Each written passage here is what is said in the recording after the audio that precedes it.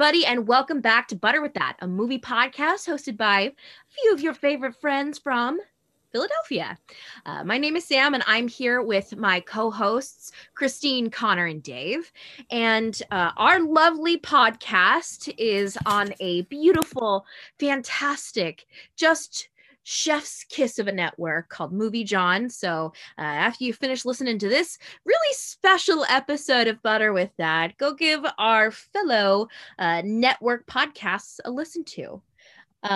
So before we get into our special versus episode, how are you all doing? Have you watched anything pretty good lately? I'm doing all right. I watched the hit of April, or I guess March 2021, the Monkey versus the Lizard movie. Yes. Godzilla versus Kong. I thought it was great. I've been a fan generally of this new Monsters universe. And I thought this was, you have like Gareth Edwards' Godzilla in 2014, which is like very grounded. And then this one on the other end, which is like just embraces all the wacky sci-fi monster mashing things that it can do. Directed by Adam Wingard, who directed The Guest, a film that we talked about a little bit ago. I thought did a really wonderful job with a lot of cool, like, I don't know, him and his team, cool cinematography. Like there's a scene where Godzilla charges up from under the ocean. You see it in the trailers to attack Kong on the boat. And the camera stays with Kong as like the whole ship like flips over under the water. Yeah. So there's some really cool camera work there. And they actually let the monsters fight without cutting to the dumb humans every 30 seconds. Yes, I loved that. The fight scenes were awesome, but I just need to say this, a giant monkey versus a dinosaur with atomic breath. Okay. I'm Team Kong. Team Kong. I gotta say. Well, the movie, so I saw it too and thought it was a very fun ride. But I felt like the movie was Team Kong in its storytelling, which is fine, I guess. But I thought the idea of the blank versus blank is to sort of create this equal battle between these two forces and have the movie not take sides. And I felt like the movie definitely took sides. I mean, I think King Kong has is an interesting character, but I feel like Godzilla was positioned as the villain until Mechagodzilla. And it was like, that's not really fair, right? Well, sure, because that's the arc. They discover, one another. And in the end, spoiler alert, they kind of give each other basically just the do you want to finish this? Not really. And the other one's like, yeah, me either. And they're both like, all right, it's cool. I liked the 2014 Godzilla. I saw it in theaters and thought it was really good. And I liked it also because it positioned Godzilla as kind of a complex character. And so I was hoping that it was like giving a little bit more of that. But I was like, this movie is definitely Team Kong. And go mammals. Woo! I mean, Godzilla is beautiful. He is beautiful, and he's always been a friend. So well, that's the thing too with the verses. I kind of figured they were going to go like Freddy versus Jason with it to a degree, where like in the end, you have to satisfy both fan bases, so they're probably going to get along and like fight a third monster, which is how it plays out. But it was Christine, as you put it, was a really fun ride. Mechagodzilla was just fucking rad. I love Mechagodzilla, so I was so happy to see Mechagodzilla in this movie. And it done in such like a cool, interesting way. Yeah. And I thought it was like, I don't remember this in other like these Godzilla movies, but when Godzilla tears one of the vessels in half and like drags it underground, you see people flying out the like back of the like torn up ship underwater.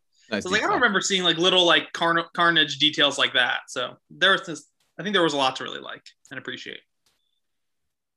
It's because he's supposed to be the villain. I will never see him that way. I just won't. Okay, so Godzilla versus Kong, I guess, right?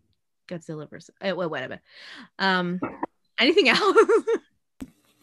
Well, thinking about franchises, I watched the Justice League. Ugh. I had to break it up into 2 viewing chunks, first 2 hours and second 2 hours. Yeah, so that being the Snyder version, obviously. Excuse me, the Snyder cut. Yeah. I mean, and that's the thing. Like, I had no context for like what the movie was before. I recognized some characters, was like, okay, yeah, I know who Batman is. Okay, controversial opinion is I don't mind a Ben Affleck Batman. No, in this version, he was great. It's like, he might be my favorite. I don't know about great, I mean, but it he's was all right. I can't say I enjoyed watching the Snyder Cut.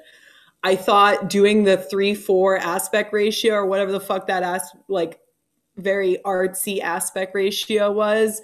I had texted the group while I was watching it saying, I feel like it's tricking me into thinking the movie is better than it really is because it's an intriguing visual setup to do a very busy superhero movie in kind of a old cinema style. And then I was like, okay, I don't understand anything, even though it's 4 hours long. There was one scene where Wonder Woman is throwing it's slow-mo, one of the many slow-mo scenes, and she's throwing something, I think. And Flash slows down time and like tips her sword, tips something so that it goes in the right direction to hit an enemy. And I thought that was a really cool visual moment. And that was it. Yeah, it's got some moments. Like I said last time, or a couple weeks ago, I think it is definitely better than the theatrical version at the very least. And what was with the fucking ending? I didn't get it. I was like, this movie's over. Don't worry about it. That's a fan film shoved into this film. It's not a big deal. I was so angry. I was like, yeah, I don't know. Can I tell you guys a funny story though about that ending? Has nothing to do with really that ending, except so as we were watching it, I was there with two of my roommates, and Jared Leto's Joker just really reminded me of Jeffree Star, if you know who that is. And I said that out loud, and my one roommate thought I said Joe Dirt, and she thought I said Joe Dirt looks like Jeffree Star, and I don't remember anything else that happened in the epilogue because I was too busy laughing. I was gonna say, yeah, that's all a lot. Yeah, poor David Spade. He doesn't deserve that at all. But you know what? I would have preferred to see David Spade, Joe Dirt, than Jared Leto. It would have been funnier, I guess. Which I'm not a Joe Dirt fan, so that's saying something. Neither am I. I'd be interested to see him as Joker. Joe Dirt. Yeah, Joe Dirt playing Joker. God, what a wild ride that would be. Okay. Well, I had gotten around to a couple things because we had some time off from recording, which was nice. We were sort of able to really absorb and stew in what we're going to be talking about this week, which I'm really excited to sink our teeth into. But before that, there were a couple things that I had gotten off my checklist, one of which was one that I've been meaning to get to for a long time called Begotten. That's a 1989 black and white experimental horror film that is absent any dialogue. It's a grueling existential trudge through a prehistorical creation myth loaded with brutal violence, and a movie that I wouldn't recommend that the three of you guys watch, and a movie that I wouldn't recommend most people watch. It was definitely one of the more challenging films that I've ever seen in terms of its violence and its visual distortion of image, because like they dedicated like 10 hours to every minute of the film, and it's a 73-minute film, in terms of like degrading and eroding the existing negatives and like the film itself. So it's a truly captivating and like entirely unique experience. I've never seen anything like it. And there was a period of the movie where I didn't blink for like 30 minutes and my legs went numb. It was a lot. But again, I would not recommend this movie to almost anyone. Like, it's, if you're squeamish about anything, don't watch it. If you have a lighter constitution as far as to movies, basically, unless you're a very, very seasoned horror fan, I would say to avoid this movie altogether. But I'm glad I got it off the list. Also saw A Face in the Crowd, which is a 1957 movie starring Andy Griffith. Kind of about this like folksy prisoner who is sort of plucked from that situation by I don't recall. It's like a radio executive or like a record label executive, and sort of elevates him to this fame as like a folk songwriter, but also it's becomes very pronounced that he has some like pretty outspoken and very folksy political and like community-based leanings that really inspire a lot of listeners, and the journey of his sort of becoming corrupted as a cartoon of himself throughout the movie. So it was definitely really interesting. Andy Griffith does a great job.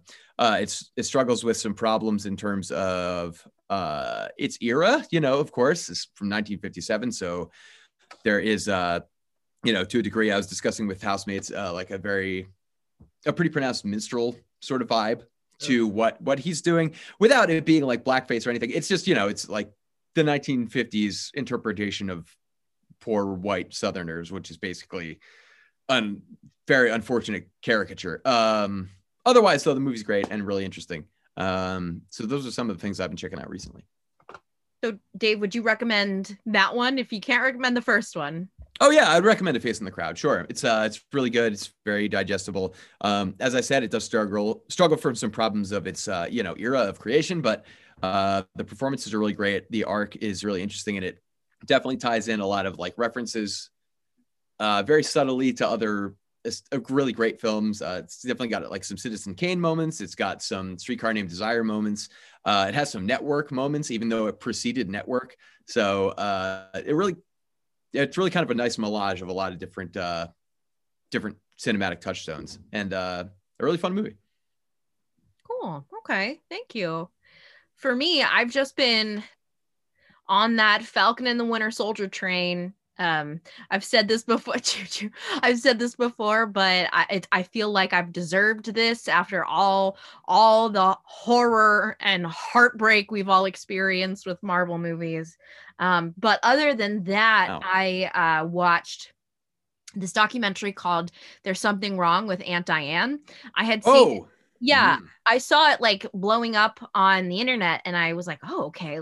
I remember. So it is basically about this woman who has a medical emergency while she's driving a minivan on the Taconic Parkway in New York. And she ends up driving the wrong way on the parkway and gets into a head-on collision, and everybody but the little boy unfortunately dies. And the documentary really goes into the mother and why this accident happened. And the mother's family was very much like she was having a medical emergency. This was a crisis. And while that might have been, the documentary really puts forward that like she had been drinking and that was it. And so, watching this documentary, I had to say like two things were going through my head. I was like, wow, this is really underwhelming. And then I had to like slap myself and be like, okay, but this was somebody's real life.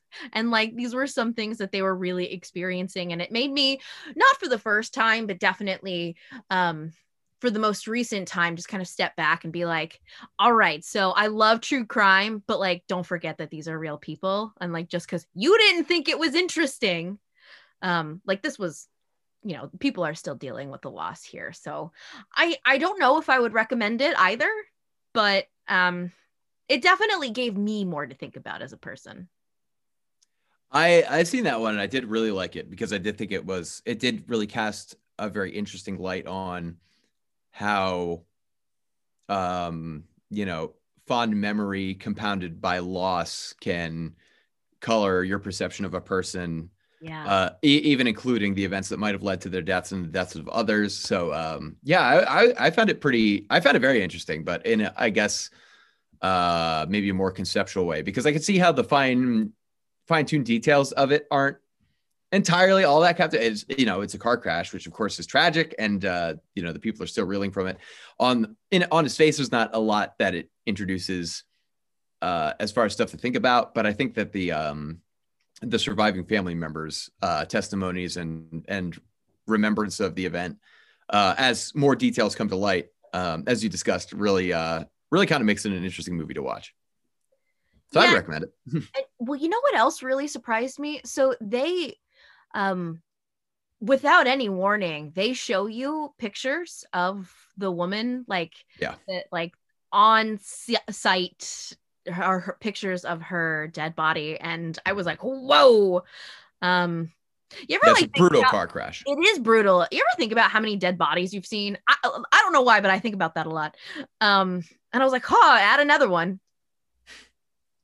Did it seem like this was something that the family wanted revisited and investigated, or was it something that documentary producers were like, this would be a great idea, we're gonna like sort of extract this story from the family and have them relive this memory? Yeah, see, Christine, that's what's interesting, is because it's happening in real time. So I think there was like a year, maybe even less than that, after the accident happened, where the crew started to get involved. And the crew was actually really helpful in getting the family connections to a lot of documents and to access to a lot of people. So I thought, like, yeah, I mean, there's definitely some interesting parts to it. I guess I was just sort of left at the very end going, I just feel bad. It's definitely one of those. Yeah. Yeah. Well, anyway, moving on from something like that to something, Jesus. God, isn't this just like 2020 and 2021 in a nutshell, just going from like hell to, hey, let's have fun. I hope so, eventually. The hell part's gone on a little long now. It's true. I mean, it's true. Anyway, so we are, for the first time ever, doing a Versus episode. We've kind of talked about this a little bit throughout the various years we've been a podcast, of how when it comes to Pride and Prejudice, people feel very strongly about the 2005 movie versus the 1990s miniseries. And we've finally done it. We've watched all of it. We've got a lot of dancing under our belt at this point. And so we're finally ready to have it out to see which deserves the trophy, the award of best interpretation of Pride and Prejudice out of two choices. I was gonna say there are other interpretations as I know it, but whatever. So Christine, you and I have talked about this before, how much we love both of the versions. But Connor and Dave, this was the first time for both of you watching both the movie and the miniseries. So I would love to hear about your experience watching both of these. So I have, full disclosure, no experience or knowledge of Jane Austen, except that she was an English lady and wrote a lot of books. That was more or less my knowledge coming in. And so I started with the movie. 2005 was a Joe Welsh director? Joe Wright. I don't know where Joe Welsh came from. Joe Wright directed the movie, starring Keira Knightley. And so that's where I started. And then I watched the mini series afterward, which is 6 episodes. Currently it's on HBO Max. So very easy way to watch it. And that is headlined by Colin Firth as Mr. Darcy. So it was interesting going into this huge kind of cultural thing in Western literature that I knew nothing about, and then surprising myself with having a really great time consuming a lot of Pride and Prejudice, watching a lot of Darcy's, a lot of Bennet's, and super interested to kind of dive into the nitty gritty about what we liked about the movie versus the miniseries, maybe where the miniseries did better or the movie did better. So I'm really excited to kind of hash it out between the two versions.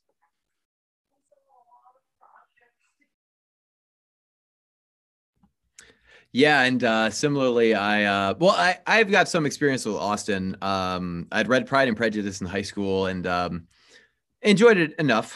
I thought it was okay. It's I'm actually, I don't know. Personally, I'm honestly more of a Mansfield Park devotee between the two.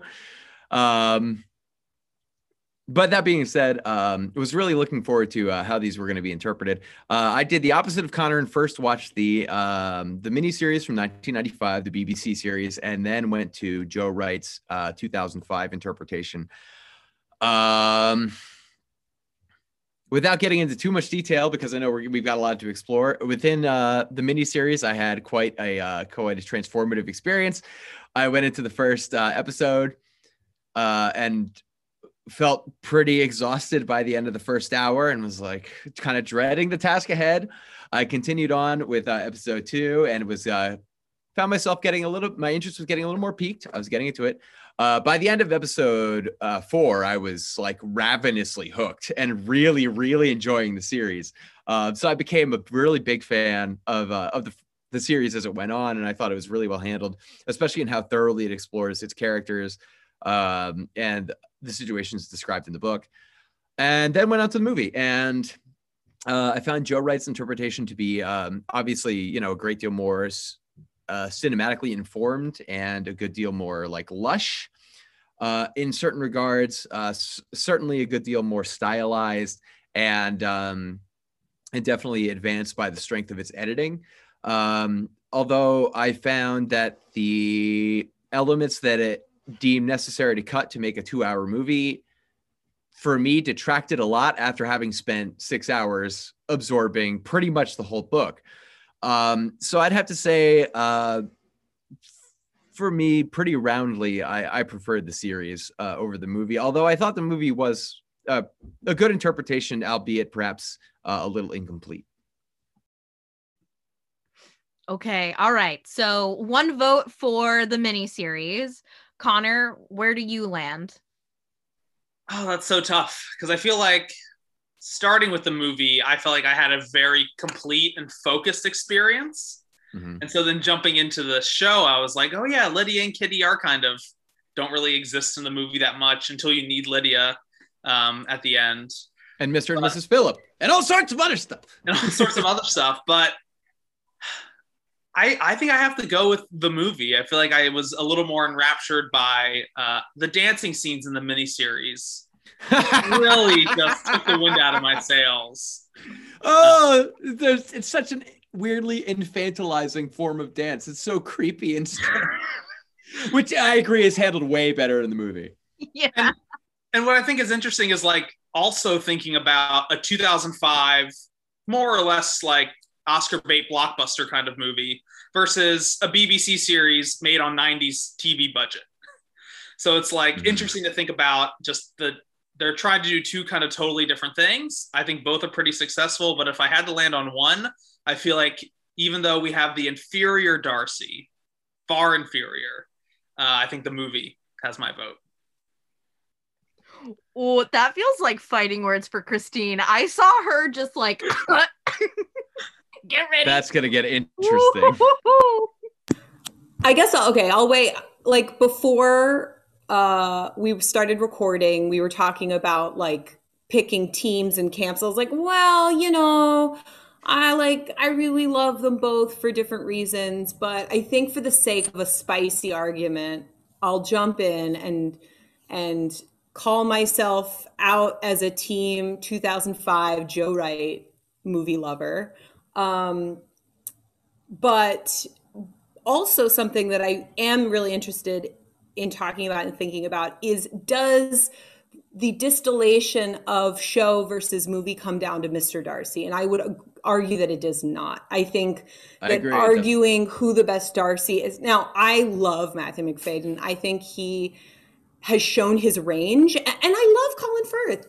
Like, he's wonderful. And he has a range as an actor, and that's great. But watching Matthew Macfadyen transform himself into so many different characters is like a lot of fun. And I think he is such a wonderful Darcy because shows like an amount of restraint and awkwardness that I think is fitting for the screenplay that was written for him. You know, you can disagree with me, that's fine. But I think that Mr. Darcy has so much focus when we analyze and think about these stories, when there's so much other stuff to really like pick apart and really think about. That'll be my 2 cents. I'll go into this team movie. Sam, do you want to declare your team before we get into it? I'm so glad that this ended up being equal teams because obviously I am team miniseries. For me, if I love something, I'll just never have enough of it. And so the miniseries really gives me what I want for the most part. And, you know, what I'm interested in almost all of the fictional media that I consume is really strong, like interpersonal relationships. And so I think that obviously the miniseries is going to do it better because it has more time to establish and to carry all of this out. I think in particular, the movie upsets me with how Charlotte is handled. You know, Charlotte is such a beautiful and wonderful character because it's a woman who is understanding the system and then having it work for her in a way that I think is just really incredible. And, you know, I always prefer women supporting women. And so, you know, you have to watch Lizzie get over herself, get over her prejudices and her pride, to like really understand why Charlotte made the decision that she does. And so, you know, particularly when it comes to Charlotte, but also I think that Darcy, right? Darcy is both a bigger presence in the miniseries and then also not. Dave, you mentioned, I think Dave, this was you mentioned how he wasn't present in a couple episodes, but how still everything really surrounded around Mr. Darcy. And, you know, I think that that's just so well done because you're waiting for him, right? You just want him to be around the whole time. And I think in the miniseries, you get to see more of his human side rather than just like this asshole. And I don't know. Yeah, that not to center it around Mr. Darcy, which is exactly what we're trying to avoid. Because I do think I agree, Christine, you're exactly right. There is so much richness in comparing the 2 different interpretations for their other features because he is but one feature of this broader story. And I think is to judge the merit of the miniseries versus the movie based on that alone wouldn't really do either justice. And I do think that a majority of things are stronger in the miniseries generally. But as we're talking about Mr. Darcy and the 2 dueling performances, yeah, I think, Sam, maybe it is perhaps the benefit of the format of a miniseries versus a movie where it has to be way more succinct and in explaining the dimensions of this character who is more reserved. But Matthew Macfadyen, I guess that's the actor from the 05 version. Mm-hmm. It's a dead fish to me. I got nothing. Like, I honestly got nothing from him. Is he too much of a Tom Wamsgams? You've watched Succession, right? I have not, but I do know that he's that. No, it's just, no, this is my first experience with him. And it just feels, I don't know. It feels like he interpreted the character at the onset without any of the kind of like underlying, like smoldering, like personal like experiences and dynamicism or dynamics that that the character has in the book. And I think, I mean, it's also difficult to say because Colin Firth, like for me, was like a solar eclipse within the series. It's just such a commanding performance that is appropriately restrained, but also shows a great deal of range, albeit a version that is afforded a lot more time to develop.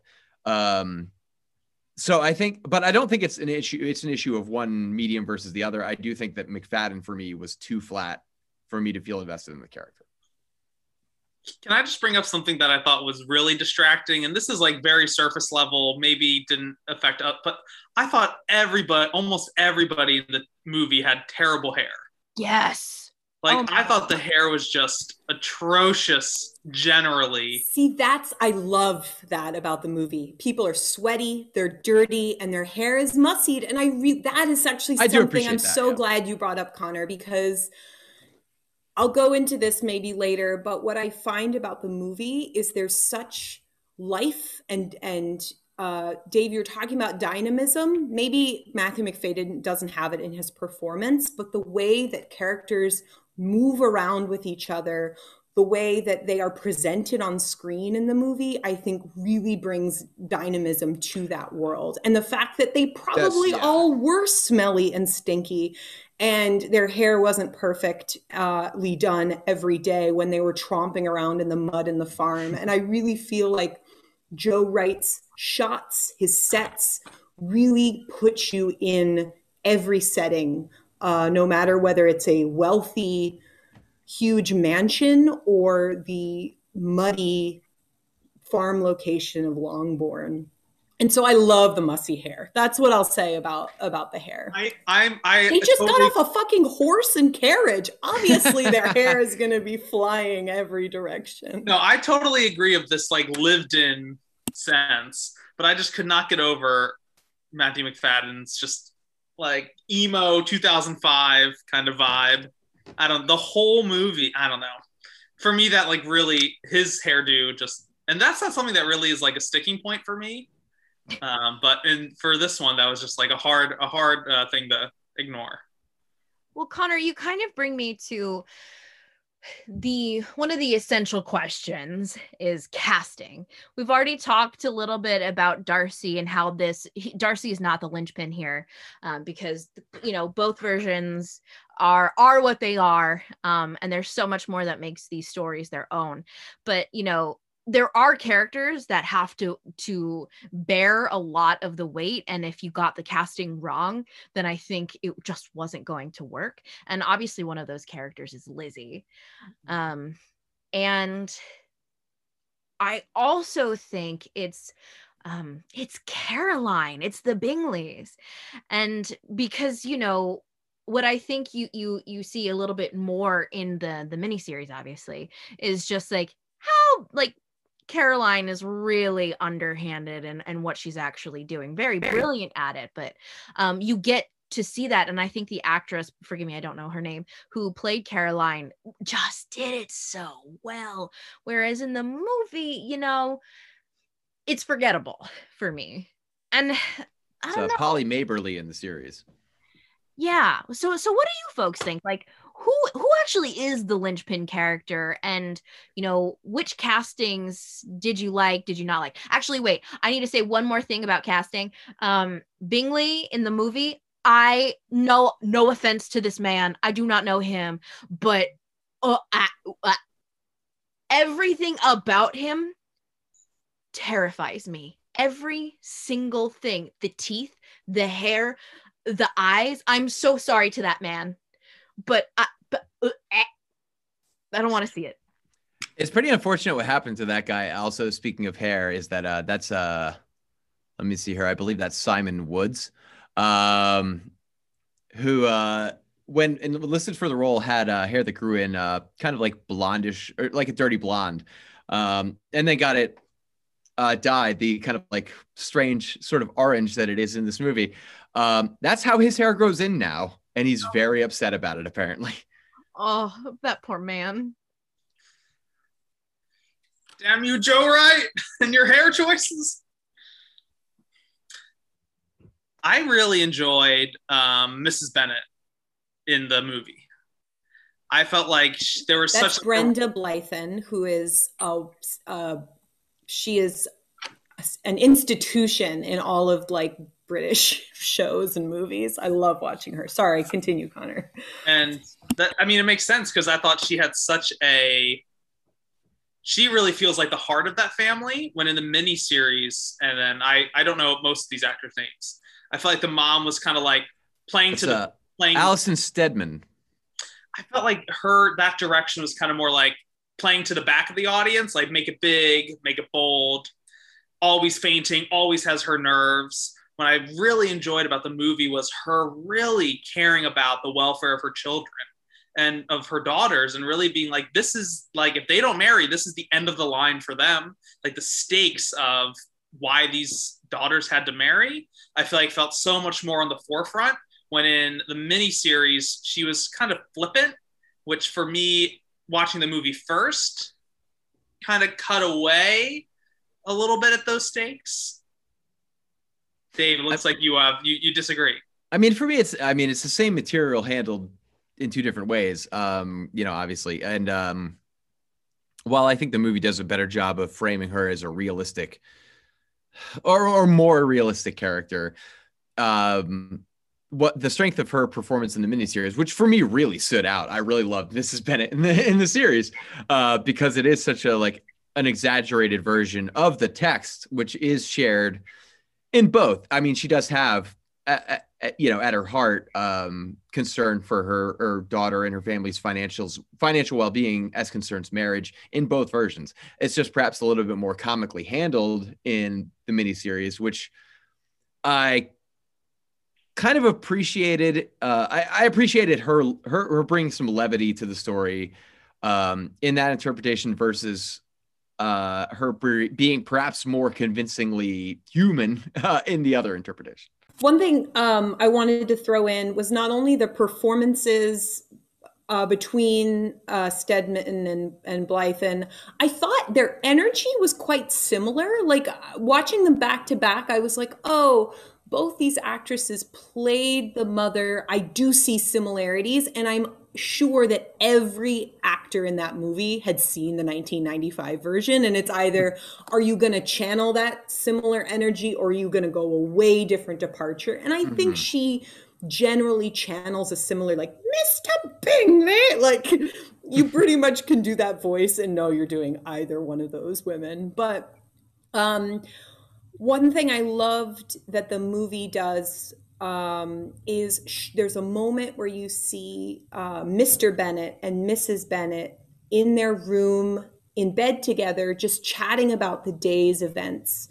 And Joe Wright loves shots through windows, through banisters, and it's a beautiful scene in sort of the closing action when all the drama has happened and people are settling back into the house. And there's this beautiful, warm scene with Donald Sutherland and Brenda Blythen in bed, and they're just joking and talking. And I loved that shot that's not included in the show because it shows this sort of aged relationship. And it's like the whole story centers on these young moments. And this is a moment where Donald Sutherland is sort of joking in bed with his wife. And maybe does it show up in the show? Maybe that moment is in the show, but it's not handled with nearly the same tenderness you're describing. So maybe I forgot because, it just, watching the movie, I thought that was such a touching moment. And I guess showed their sort of, the older iteration of, a long marriage and sort of the storms they've weathered together without a whole scene devoted to it. And I think those are moments where it's you don't need a bunch of dialogue and a scene devoted to that to really suggest a relationship or suggest a feeling. And I think Joe Wright is really good at communicating feelings without the full dialogue that Austen would have written. Yeah, I think that Donald Sutherland, he nailed it. And the final scene with him and Lizzie, when he's actually talking to her, I thought you hated this man, but is this love? And the tears in his eye and when he's crying, and he's like, I anybody else want to marry one of my daughters? I'm quite in the mood. It makes me cry every single time. It really does. And it is so tender and beautiful. And I think that he had definitely a lot more to do with the character. I think that they definitely want, you get somebody like Donald Sutherland, there's got to be a reason. And so he made that his own and he did it right. I definitely agree there. I really also love the scene in the movie where she rejects Mr. Collins, who we haven't talked about yet. Rejects the cousin, Mr. Collins, who wanted to propose to Lizzie. And then I think Joe Wright did a really good job of building up the scene where it's like the mother's like, I'm never going to talk to you again. I'm never going to see you again. Mr. Bennett, please talk some sense into Lizzie. And then he's like, well, you'll have one parent who's never going to see you again if you marry him. And if you do marry him, you'll have another one who'll never look at you again or something, whatever he says. And it's like, oh, Papa, I love you so much. Like, I really thought that scene was shot so well. And I mean, part of this is also difference between 2005 Hollywood-ish filmmaking and 90s TV series. And I think this is also highlighted when Catherine de Bourge confronts Lizzie. In the show, this scene played so flat. And it's probably more realistic maybe to how it played in the book of like broad daylight. It was like George Lucas in the prequels. A shot, B shot, A shot, B shot, A shot, B shot, wide as Lizzie walks away. And the midnight ride of Judi Dench through here maybe it was raining and she goes like, I need to talk to Lizzie now. It's 2 a.m. and I must talk to her. Just so many more cinematic opportunities to add, a sense of. Go ahead, Dave. Well, I'll say by contrast, I mean, if we want to get into like some of the comparisons as far as cinematography and everything, obviously one has the edge over the other. Joe Wright. I think what I enjoyed the most about the movie is not how the story or the characters are handled. I think it's how the cinematography is handled, and it's handled really well.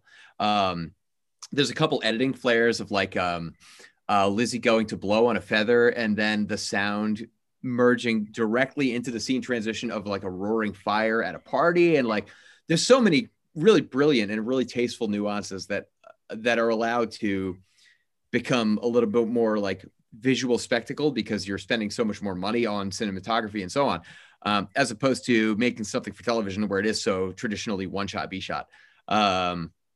But that being said, I think one of the exceptions is Lady Catherine confronting Lizzie at the end of the series versus the end of the movie, where that conversation plays out in a closed room with Lizzie and Lady Catherine in the '05 film.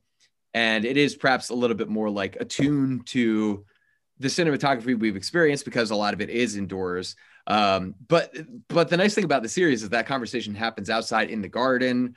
It's this conversation where they're so far removed from the family. Like the family in the movie is listening on the other side of the door versus Lizzie like taking charge of her own situation, by contrast to what Lady Catherine is demanding, like outside in the elements exposed with just the two of them. So it's kind of like, I don't know. There were some things that I think were handled cinematic in spite of the two formats and in spite of how that would normally play out. I think there were some elements that were handled in the miniseries, perhaps more cinematically than in the movie, which I regard as being more cinematic, which is kind of interesting because I feel like it's kind of like, it's tough to weigh the two in that regard.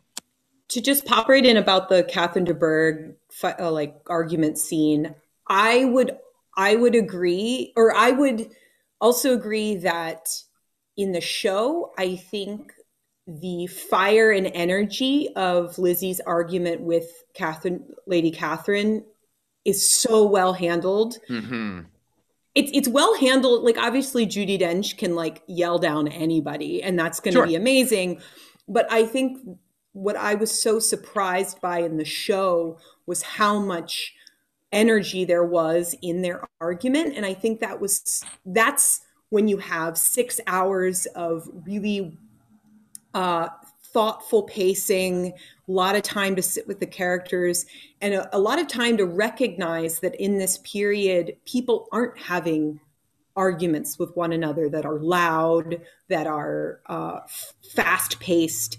And because the tone of the show sets that realistic pacing up where everyone's going to be seated, everyone's going to be talking at a very level volume, that her anger at Lady Catherine and Lady Catherine's anger at Lizzie feels so intense because of the rest of the pacing of the show. And I think that was one of my favorite moments in the show.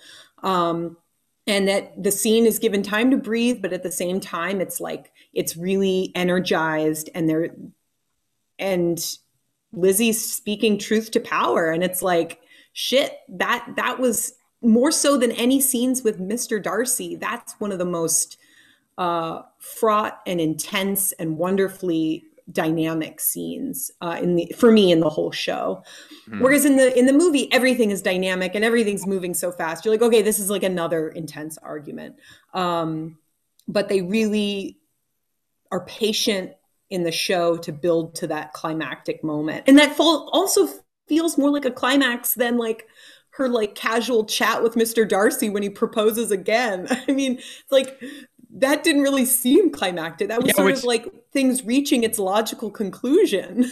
In the show, I will agree that that story thread seeing itself through to the end was perhaps less dramatic than what we're treated to in specifically the American version of the film, because that dialogue at the end of the movie, the 05 version, of what is it? Only call me Mr. Darcy when you're like, that's total bullshit. That was like totally made. Yeah, specifically for American audiences, and like it's definitely a difference of closure, not only in terms of having a very ham-fisted, it's awful. I'll say it. I hate that closing scene. Versus what is, though, on the other hand, kind of an underwhelming conclusion as regards that plot line in the series.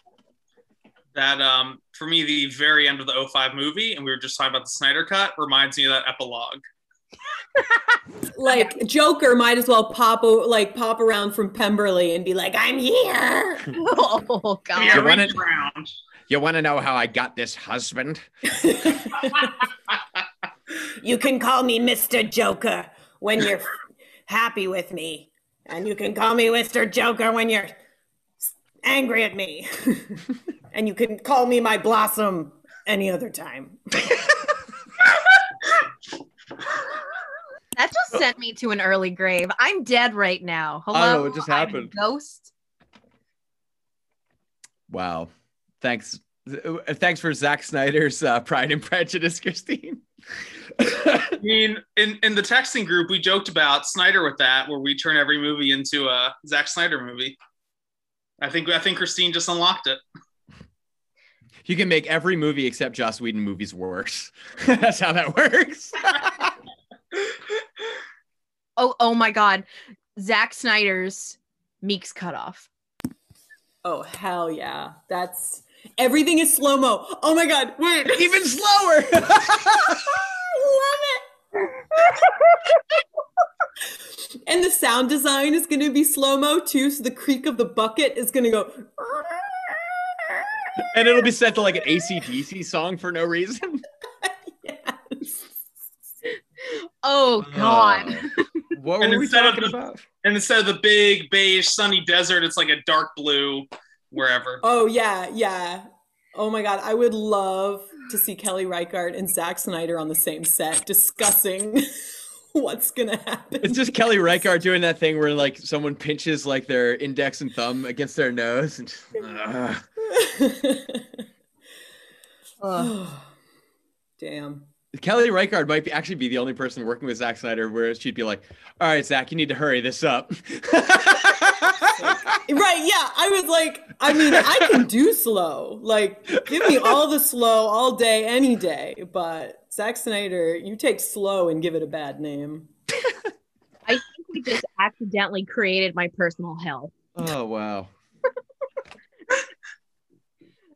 Anyway. Okay, so well, thinking of speed, just to give listeners some deets about the screenplay. And the show screenplay adaptation was Andrew Davies, who is a big name in like all the Masterpiece British stuff. Like he's like a big deal. The Joe Wright screenplay adaptation or screenplay was adapted by Deborah Magosh, who's written some books. I think has done some screenplays for some like British romantic comedies or something, things like that. And so these adaptations are definitely interesting comparisons in narrative pacing and what's included and what's excluded. Yeah, for sure. I mean, like the big difference for me, and this is what sold me on the miniseries versus the movie ultimately, because as we discussed, like I really enjoyed the cinematography and like the editing of the film, which I think is really impressive. I really enjoyed the depth and character performances of the miniseries. And I think that the tiebreaker for me was how the material was handled as concerns Mr. Wickham. Because that's borderline absent from the movie. It's there, but it doesn't become like the touchstone plot point that it is so much in the book and the miniseries between the two. I think that's a great point. Rupert Friend, who plays Wickham in the movie, kind of appears for maybe 3 or 4 scenes and then disappears, and he's not really fleshed out as a character. His motivations aren't really developed. Whereas I don't have his name off the top of my head, the actor who plays Mr. Wickham in the show is given a lot more dialogue, and we really get Adrian Lucas.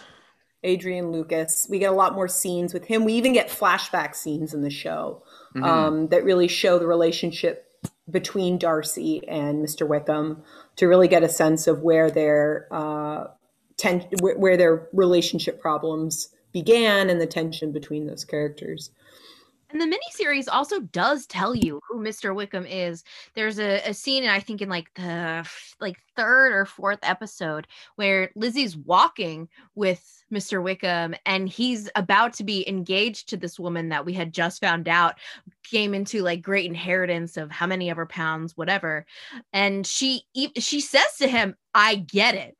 Like, she's got money. You have to make these decisions for yourself that way. You got to look out for yourself." So like, we know that a motivation for him is money, which is interesting because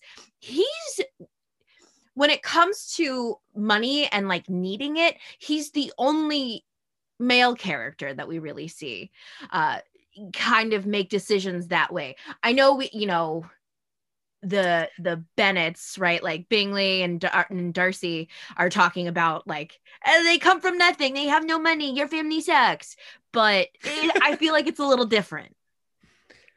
It is. I mean, it's also, there is that component, but there is also the component that is written into the original story, which is that this guy is also, a little bit older of a military gentleman who has a penchant for like 15-year-olds.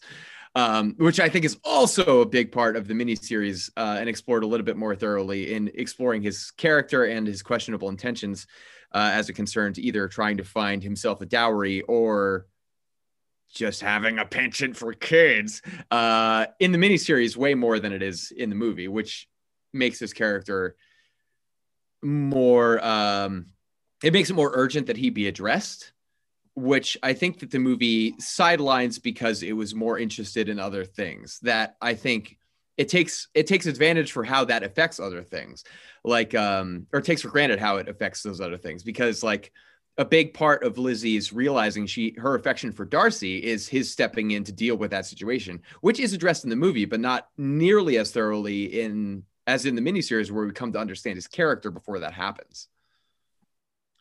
And I think it's a shame because Rupert Friend is such a good actor. We talked about him in Death of Stalin. He's great in that. Yeah. And it's like, he looks like a Mr. Wickham type person. As someone who's only seen the movie and the miniseries, like, he looks like the person you would cast as a Mr. Wickham type figure. And I mean, honestly, this movie like had me hooked, and I would have watched another 20 minutes if you fleshed out Lydia, Kitty, and Mr. Wickham. Like, I would have been there. It's 2 hours and 4 or 5 minutes. Yeah, I would have loved another 20 minutes on the movie.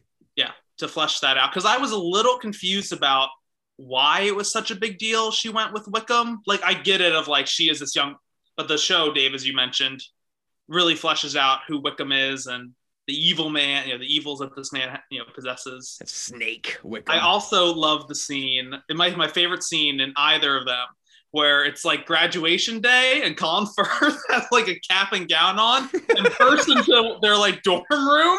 There's just like woman in her like undergarments sitting on his lap and just like, oh, and Colin Firth is like, oh my God, in like his graduation outfit. It's like such a weird, such a weird like 30-second scene. I really don't like those flashback scenes in the show. I think they're so dumb. And like, but it doesn't matter because I've seen like so much Masterpiece. Like, I know their technique, like they're going to do that obviously. So like, right. Fine. But oh God, yeah, the college scenes, the flashback scenes with Darcy's sister, they're functional though. They remind you why there's problems. They remind you who the sister character of Darcy is. I mean, in the movie, she's kind of an afterthought. In the show, somewhat of an afterthought as well. But just, I like cutting back to like 16-year-old Darcy is just like, or like 18-year-old Darcy is just kind of a dumb choice that in my mind. I'll agree with that, I guess. Yeah, the flashbacks I wasn't quite as sold on. Well, one part of the miniseries that surprised me stylistically was, I think this was about, I don't know, a quarter, halfway through episode 4, when it's like, I'm done with you, Darcy, and they go their separate ways. And then you hear their like internal monologues. And then it's like cut to like Lizzie thinking about Darcy. She like hits a bump in the wagon, then like cuts back to her. Like there were some really interesting, like, and I feel like that can like help propel me to the end of the series of like introducing, all right, 90s BBC, you're like playing with some interesting things here that I didn't think you were capable of. I also disagree with that, Connor. I hated those scenes too. And she's like, it's already 6 hours and they need to do the kind of fade in, fade out memory shot of her thinking about what he had just said one episode ago. I understand why they did it, because that was back in the day when people didn't binge watch things and you needed to be reminded, having a week stand in between you watching the previous episode and now when you're watching it. So it needs to be a reminder for viewers about what happened and why there's tension. I totally agree with that, but I hated that memory scene too. Christine, I had to ask, how did you feel about this scene where Lizzie is in the miniseries where Lizzie is looking upon the mirror and Colin Firth appears in the mirror? It's a total Keanu zoom. It doesn't happen again. It's just one of those things. I didn't like that. I didn't like his portrait. Oh no! I love that too. It was funny. It's funny, and it reminds me of the mid-90s, and it was a nice sort of like, time portal. But like, I guess I'll also be clear. I love the miniseries. I've watched it with my mom many days. Like I watched it over Christmas before we decided we were going to do this. So I had seen it and then I rewatched it again recently. And I love the miniseries so much. It means a lot to me. But there are just certain stylistic choices that I don't know who signed off on.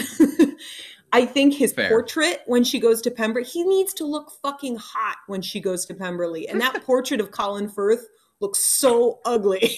I laughed out loud because that's such, I think, an awesome. I really like the whole. Was it Pembury? Pemberley, yeah. Pemberley. It's like this enormous high vaulted ceilings, big room, all these statues everywhere. It's like, and then in the miniseries, it's just like, here's this tiny little like crayon drawing somebody made of Mr. Darcy. It's definitely way more, pronounced and like impactful in the movie for sure. It's like the whole, like in the novel, the idea of her going to Pemberley is sort of like her entering his interior space. It's like it's his world. Mm-hmm. And like, it's like she's acquainting herself with the inner Mr. Darcy. And like, it was like, visually, it's like her looking at portraits of him. He needs to look good in those portraits. And I gotta say that stone statue of the bust of Matthew Macfadyen was looking pretty good. And Joe writes, okay, once again, the movie makes things way sexier than Austen would have ever needed or whatever. Like my English teacher hated this movie because it was more Bronte than it was Austen. She went into the whole thing about like tonally, it is not Austen at all. But as a teenager, I was like, yeah, give me an Austen adaptation that without physical contact suggests sexiness, suggests romance. Like when she goes to Pemberley and she's looking at those like naked statues, it's like, okay, yeah, this is like, things are happening. She's fallen in love with this guy. She knows his personality. Now she's like seeing all the objects in his house. Like it's supposed to be sort of this intimate thing. And he communicates that without ever having them like, kiss or whatever until like the very end. So how did I get on that? Oh, that he looked really like in the show when she finally goes to Pemberley, it's like the housekeeper shows the portrait and it's just like, yeah, Connor, that crayon. Crayon draw. And I really like the reveal of when I feel like this movie does a good job of, as someone who knew nothing, as I mentioned, quite a few surprises that I think the movie hides pretty well. Like when she like peeks through the door because she hears his sister's name, Georgiana. Yeah. Georgiana playing the piano, and then she peeks through the door, and then he appears to like hug her. It's like, whoa, that's a surprise. We didn't know he was coming back early. But I also enjoy that scene when Colin Firth just decides to go for a dip in the pond and just dripping wet, comes to see Liz. He's like, Christine, you said that the miniseries doesn't have any sexiness to it. You're right. That was that was Andrew Davies' sexy touch. You're right, Connor. Wait, okay. So now that you brought the scene up, we can't not talk about the comparison here. Okay, so you have Colin Firth dripping coming out of the little pond, and then you have the very end of the movie when Matthew Macfadyen is just walking through the meadow to meet up with Lizzie and to ask her to marry him one more time. So which is better? Well, both I believe are fabricated. Yeah, I don't. There was no pond scene in the book. There is no pond scene in the book. Yeah. Then I'll never read it. Also, that pond is so nasty. Yeah. This had never occurred to me until most recent watching it. I was like, do not jump in that pond. That thing is going to give you so many bad things you don't want. You're going to get an amoeba in your brain. Seriously. I really loved the scene where he walks out of the fog, embraces Lizzie, and then proposes. I don't know, that got me. I was like swept away by Joe Wright. And I think that's what frustrated me about the Snyder Cut ending, where it's like, no, you're Mr. Darcy. No, you're Mr. Darcy. Like, because that was such a touching moment, and that transitions to like, he speaks to Mr. Bennett, and then Donald Sutherland's crying, and he's the one that has the best hair out of anybody in the movie, and such a touching scene between father and daughter. And I just felt like that kind of like raw emotion, which maybe isn't very Austen, was missing a little bit. Although sexy, dripping Colin Firth, definitely a fan of, but not. I don't think it beats that mysterious walking through the fog. See, that's the thing for me too, is that the miniseries is a good deal more understated in terms of those dramatic moments. I think probably perhaps because it is a miniseries, and like, you know, we don't have the budget for like Darcy and Lizzie to have the confrontation of the first like marriage proposal in a rainstorm. Like, we're just gonna have to shoot it and like, you know, do A/B camera. By contrast, I do like I said, there are certain editing and like technical flares of the movie that I really enjoyed and really adored, but they're the more subtle ones, like the things like the rainy proposal, or like him wandering out of the mist. Those things I found to be perhaps a little bit too overstated, as opposed to the more tasteful stylistic flares of its cinematography when it wasn't as showy. Because it's already a showy movie. It doesn't need to go that extra mile for those moments for me. And it made the miniseries, by contrast, feel a little more grounded in terms of its consistency, I'd say. Yeah, I'm gonna tell you what, if I was ever walking early in the morning and a man appeared out of the fog on my property, I would literally beat the shit out of that man. Like, I'm not down for that whatsoever. Even if it was somebody that I cared about, I'd be like, fuck you, get out of here. And like I said in the group chat, like in the movie, Darcy comes and goes like Batman. Like, it's like all of a sudden you turn around and it's like, oh shit, there he is. And it's like, Darcy, what do you think? Oh, he's left. Another Snyder connection. Can we briefly talk about the balls and the dancing? Yes. Yo, we have to. Because I think in both show and movie, the balls and dancing are so pivotal. There are moments when characters are talking to one another. They're like actually having physical contact. Like, dancing is like the moment, like, it's like those are when people are really coming up against one another, and there's relationship friction and all of that wonderful stuff. I think it comes down to priorities of like what I think Joe Wright prioritizes movement and choreography. Have you guys seen any of his other movies? Atonement. Yeah. he did Anna Karenina too, which was set all on a stage and all these dancing scenes. And so like those dancing scenes, I think are so stunning. And that like really shines in the movie. The show, the dancing choreography is great, but the one shot where it's Keira Knightley and Matthew Macfadyen talking, and they're dancing and talking, and it stays on them for a good 2 to 3 minutes, which I'm sure is super hard to pull off. Yeah.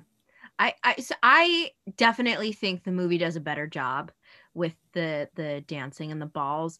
I have to say this, and it's gonna hurt me. Okay, when it comes to Lizzie, you don't really understand her prides and her prejudices in the movie that much, I think. And in the miniseries, you know, there are moments where I'm like, oh, that sucks. Oh, and like you could really see how much growing that Lizzie needs to do. But when it comes to charisma and which Lizzie I would rather watch, Keira Knightley wins it every single time. There's just something so charming about her that like just immediately hooks you, and you just sort of never get over it. And so I think that her chemistry with Matthew Macfadyen is pretty interesting, and you really see it in those dancing scenes. My apologies. I just got back. I'm hearing now that we prefer Keira Knightley to Jennifer Eel, or is it Elle or Eel? Elle, I would Jennifer say. Elle, yeah. Yeah, no contest for me. I got to go Jennifer. I mean, I think Keira Knightley is a good actress, but I think that what Elle brought to the character, and again, you know, this is a byproduct of a miniseries versus a film, is so much more time to sit with the character and understand the nuances that are, you know, by design in terms of screenplay for a film versus a miniseries allows a little more time for that development to emerge. But I also found Knightley to be, I don't know. I didn't feel the complexity of the character via Knightley. I guess I didn't feel that there was as much depth as there was in Elle's performance. But that having been said, I spent, you know, 4 more hours with Elle, so it's really hard to say. So yeah, it's I don't know. It's a tough call for me.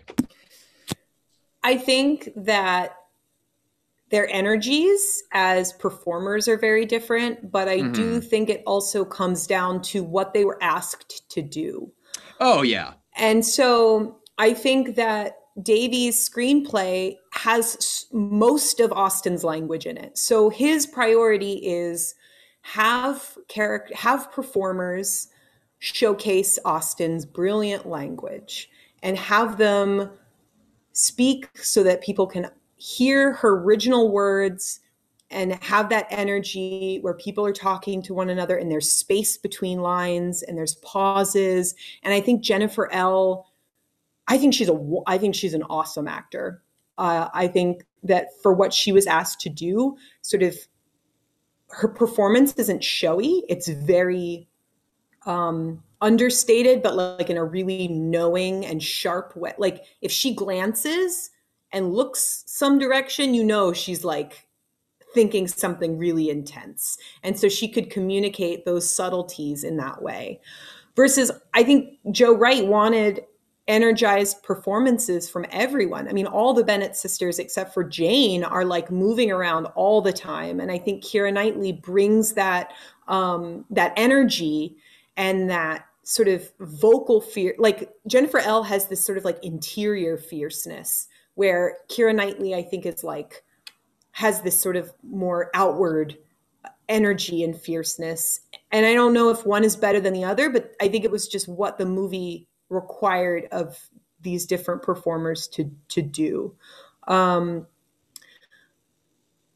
I go back and like, I've seen Keira Knightley knock it out. I think she really knocks it out of the park in the movie. I've seen performances of hers that I don't like at all. So like, I didn't like her in Atonement, and maybe that's more her character than like her performance. But I really enjoy watching her in the movie. But I also, this rewatch, having watched the miniseries and completion back to back within the past 3 months, I really love Jennifer L's performance too. And I think that's something I really walked away thinking, like, she carries that movie in a really, or the show in a really wonderful way, and has like a lot of interior fire. And it becomes difficult in the sense too that you have to compare just Jennifer L's moments that are overlapping the performance of Knightley, because there are so many more moments that she is given in the franchise versus the film. So that becomes complicated too. I don't know. Yeah. But Christine, I tend to agree with a lot of that I think it is how the material was framed for each individual actor and performance, and how they do each suit the style of each medium, for sure. What'd you guys think about the Janes? Can we talk about the Janes real quick? I gotta say, I still prefer the miniseries on that front too. That is Susanna Harker in the miniseries. That as opposed to, who do we have here? Rosamund Pike. Rosamund Pike is great in Gone Girl, and she just does not get much to do in this movie. Unfortunately. So I would also prefer Jane in the miniseries, because I think you just, with more time devoted to her, just get a better sense of kind of like what she wants, and her feelings with Bingley like feels a little bit deeper in the show than in the movie. Yeah. Time for me to admit something. I don't like Jane. I never do. No, I find her character, just as a character, I just find her to be completely boring. And just like, I love what Lizzie says in the movie when she's like, she barely tells me how she's feeling. She barely tells me that I'm her sister. She barely even speaks. Just like in general. I mean, I love the YouTube series Lizzie Bennet Diaries. Special shout out to that. I love what they did there, and I actually like prefer that Darcy. Yeah, even in that, I'm just like, eh. I totally agree with you, Sam. I think, Austen had a lot to do. She had so many characters to develop, but one she definitely did not was Jane. I really don't like the performance of the actress that plays Jane in the show. I think she's just this walking, just cardboard character. And what sense is it different in the movie? I don't think Rosamund Pike is given any more to do. However, I think that her presence feels a lot more grounded and like oldest sister energy. Not that I have an older sister and would know that energy, but I really thought that, given next to nothing to do, Rosamund Pike really made the most of that character, especially when Bingley does finally propose. And I don't know if that is actually in the book, whether you see her say yes 1,000 times yes. I don't. Maybe that was made up for the show or for the movie, but she does, like, I don't know. I thought she does give it a little bit more oomph. Now that I'm thinking about it, yeah, I mean, I guess we get perhaps less of her in the movie than we do in the series. Although even in both interpretations, I agree that the character is pretty underdeveloped, and that's kind of relatively true of the original material. But also, yeah, I suppose maybe it's just spending more time with the series version than Pike's version in the movie, because I guess I would agree that Pike's performance actually is better. Maybe it's the difference of how I view the characters and how they're handled in terms of time between the two. How about Mr. Collins's? Now that's a blowout. This one shouldn't be a contest. I mean, Tom Hollander, he's the movie version. He's fine. But I mean, who do we have? David Bamber within the miniseries is such a wonderful unity of entirely and appropriately creepy, but also, within that accepted context, performed in not a likable way, but in a way that, you know, it becomes at least comical and enjoyable, as opposed to Hollander's, which I think feels pretty flat. I think Bamber is way more expressive with the character. One moment that I don't think this is in the movie that surprised me at the end was when the show Mr. Collins says it's better if Lydia was dead, basically. And I don't think that's in the movie. And I was like, whoa, that's dark for Mr. Collins. Watching the movie first, that's like my first impression. It was like bumbling and appropriate. And then to think about like, that made me kind of reevaluate how I thought about the character. Like, oh, in this version, like he is the protege, I guess, of Catherine de Bourges. So it's kind of like somebody who would probably say better to be dead than to be running away with somebody like Mr. Wickham. Oh, Mr. Collins is just so vile. Just no matter which way you swing it, really. So, you know, I think that I prefer the movie version only because he's in it less. So I don't have to deal with it too much.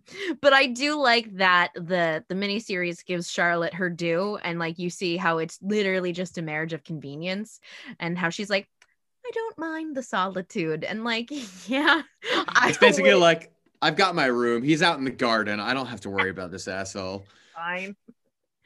I did really love the proposal scene in the movie to Lizzie when like it's that harsh downward angle next to Keira Knightley's left shoulder. Yeah. Like hanging on that moment was like such a cool visual moment of like just how much more like powerful internally Lizzie is compared to like her wants and desires over this small little man who's rude and inconsiderate and appropriate. I love both Mr. Collins' performance, I think, equally. I find Tom Hollander's performance wonderful. And who did you say the actor was who plays the show, Mr. Collins? That is David Bamber. David Bamber. His comedic timing, you could tell both Tom Hollander and David Bamber are having so much fun with this, as you would say, Sam, vile character. Yeah, he's horrible. He's and Catherine as a team are the closest we come to villains in the entire story. But I find both of their performances great. I think there's some Joe Wright touches that I appreciated in the movie, like at the dance, when at Netherfield Ball, when Mr. Collins has been trying to make small talk with everyone and has been rejected repeatedly. And then he's just, in the Netherfield Ball tracking one shot. It's so good as it's making way through all of the party goers. And he's just holding this flower and he's just picking okay, fine. It's indulgent. Maybe it's dumb, but I visually think it's so great.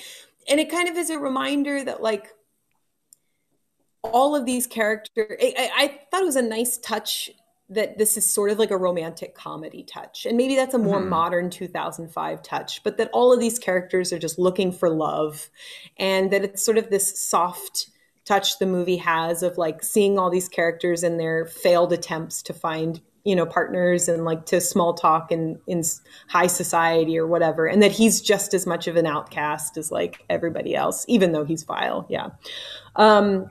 I did want to go back to Charlotte and say that I really do love Claudie Blackley, who's plays Charlotte in the movie. I actually really liked her performance. And I think there's some questions about how the movie handles her character.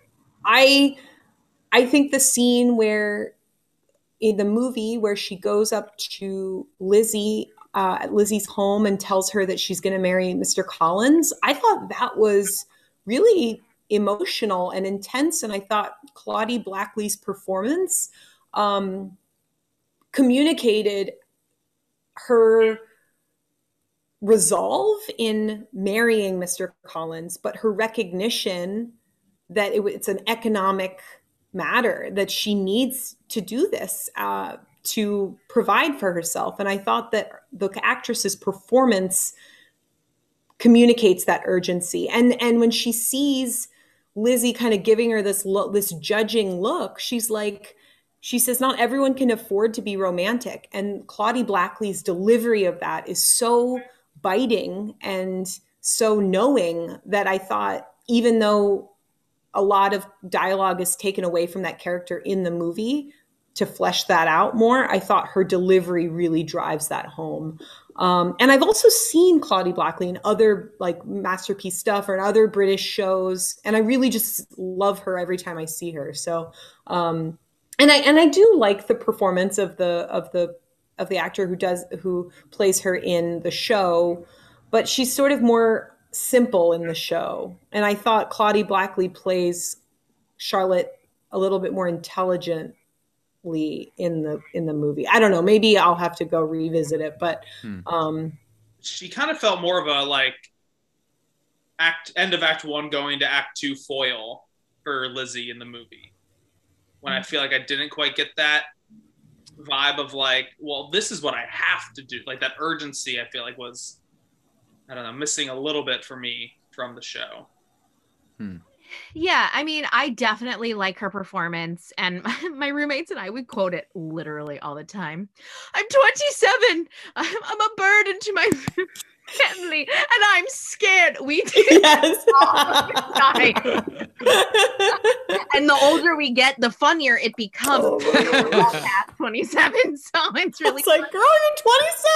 You're living your best life right now. I know. And like, you know, I would love Charlotte in the movie if they just gave her a little bit of resolution. And like we don't really get that at all. I think like my roommates and I, I agree. We watched the movie like a week or so ago, and at the very, I don't even know, towards the end, but there's another moment where you see her again, and we all went, oh, I guess things are fine, which is like, you know, the miniseries does such a better job. And like, I'm so glad we get to see her living her life with Mr. Collins, so you can see how much of it she's choosing, because it almost makes it like, no matter what, it's going to be a choice of desperation, but like at least in the miniseries you see that she's managing this choice well. Maybe Joe Wright should have just done a miniseries. Maybe the HBO miniseries is the solution. I feel like that's the thing. Like if I had the amount of time that I was able to spend with the cast and style of the miniseries with the cast and style of the movie, I think I would feel differently. I think it is just, I agree, fundamentally a difference of how much time I'm allowed to spend in this world.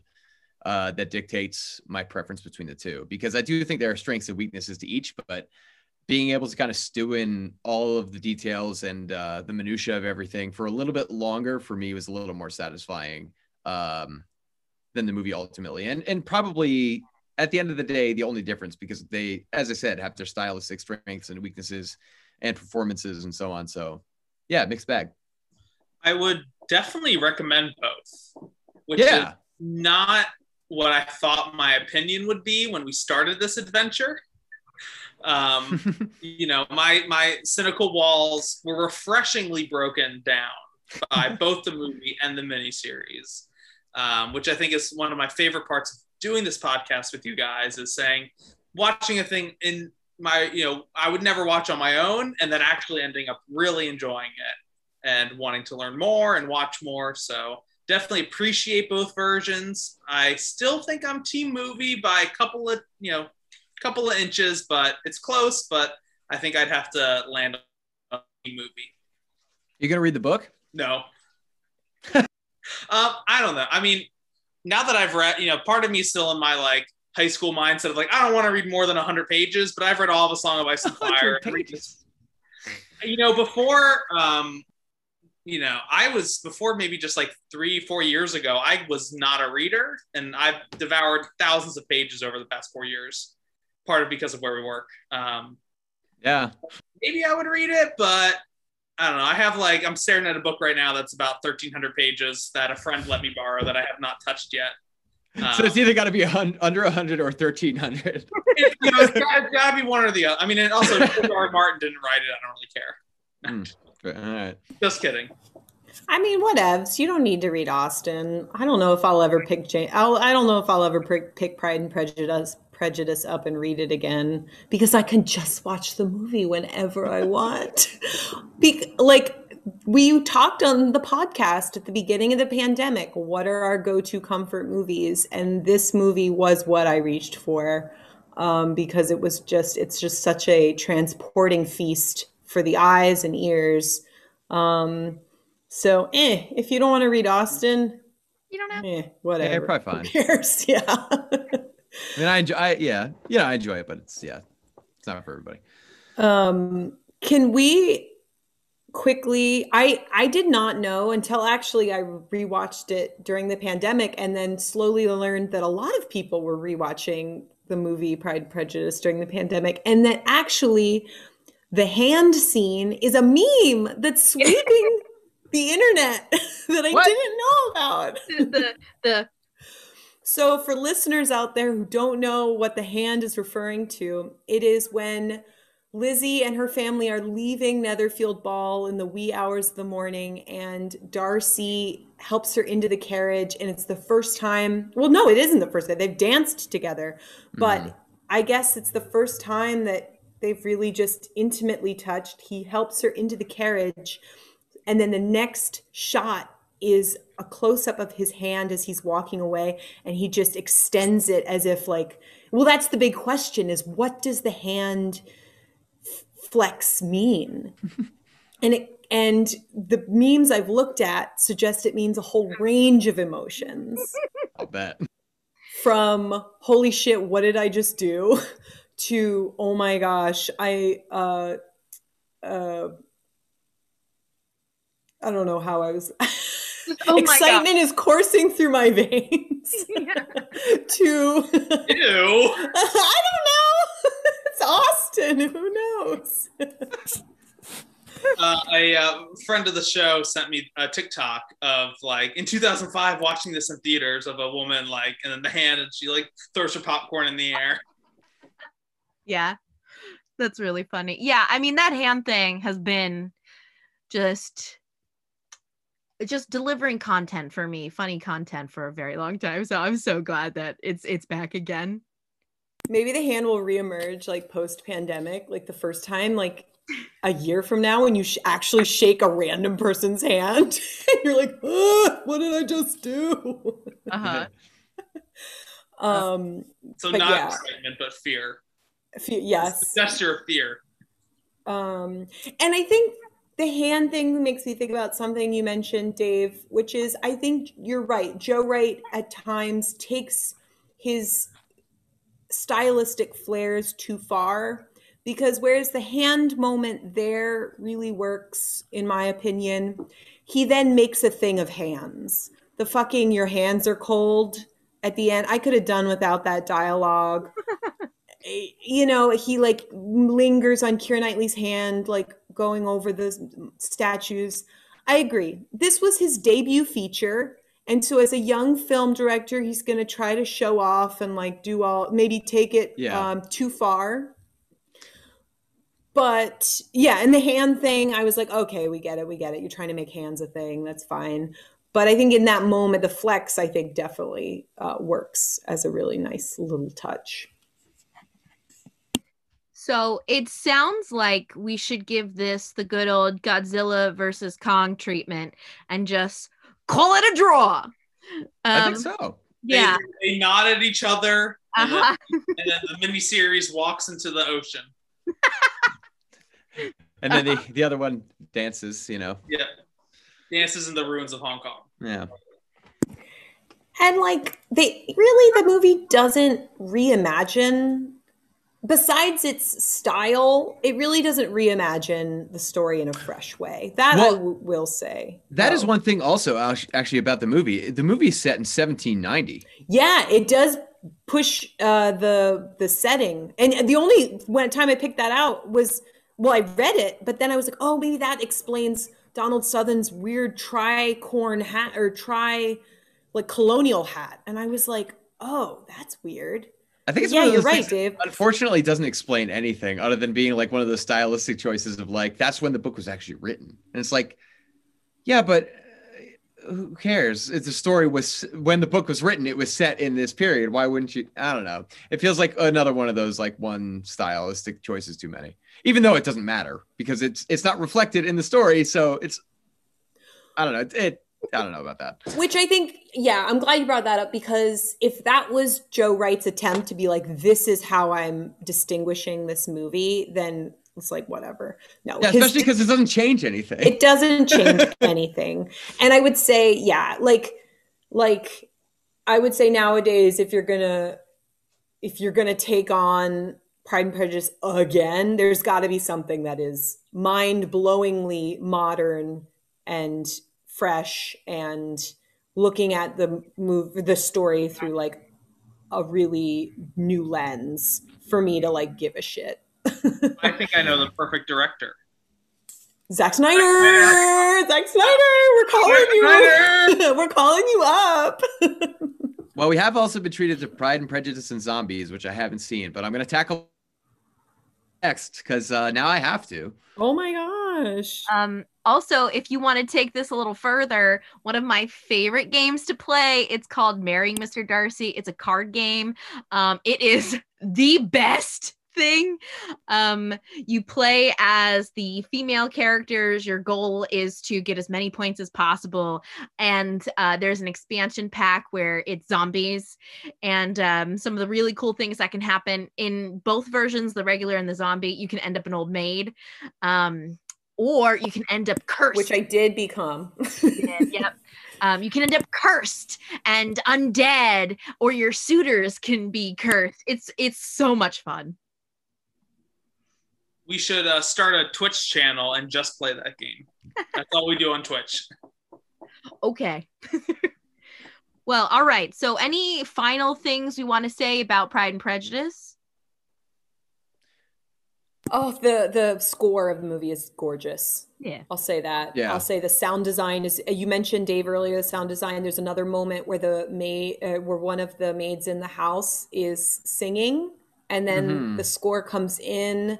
The way he plays with how much you can hear people's conversations in private rooms versus like the big balls is great. Like he plays with sound that way, and that's all I'll say.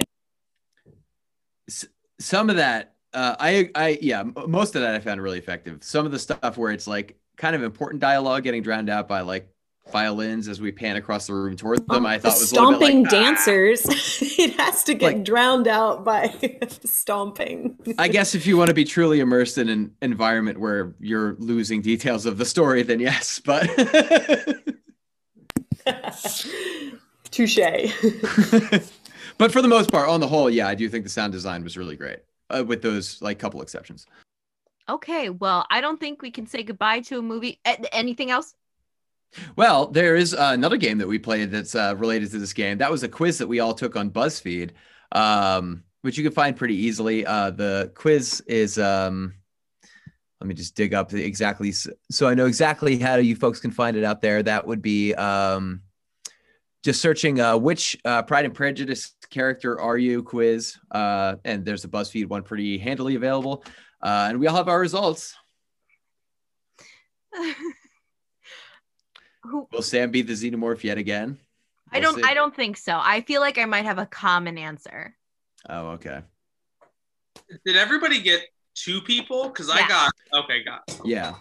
Yeah, I got 2 people. I can go first then. I got Lizzie Bennett and Caroline Bingley. Me too. Oh. You're one strong human being. Let me tell you that. You've got opinions and you're not afraid to share them because guess what? You're confident in them. So I got 2. It's like, thanks for calling me a bitch, BuzzFeed. I know. Well, I got. Oh, go ahead. No, so you and Connor got the same? Yeah. Very nice. Well, I wound up with shock of all shocks, among them Mr. Darcy and Jane Bennett. So I'm either polarizing or disinteresting, depending upon who you ask on the podcast, I guess. The description is you might be an introvert at heart, but you know how to have a good time when you're in the right company. You're a good-hearted person who loves the quiet things in life. Which I feel like is kind of the description I get a majority of the time anyway, no matter what movie it is. Yeah, I got that too. Hey. Okay, but this is starting to happen now. So you and Dave get the same one. Connor, me and you get the same one. Interesting. Okay. Wow. But different teams for which is better though. Yeah. We're always shifting. We contain multitudes. We do contain different permutations of The duality of man. Yes. And today, on today's podcast, we've conquered the duality of man. Stay tuned for 2 hours of the duality of man. Oof. Can't wait to listen to that one. Well, everyone, this was our first Versus episode, Pride and Prejudice movie versus the miniseries. I hope you enjoyed this. I think I would love to do something like this again. So if you want to hear more Versus, let us know and what they should be.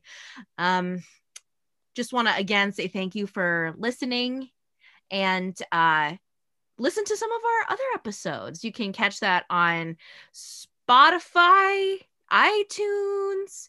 Also follow us on social media on Instagram at Butter With That, Twitter Butter With That 1, Facebook Butter With That, and send us an email with your thoughts about the Versus episode, butterwiththatpodcast@gmail.com. And also for the latest news and everything else, make sure you're following Movie John that we are a part of. Anything else, folks, that you want to share? Thanks for sharing the world of the Bennetts. It was quite a ride the past 2 weeks. In it.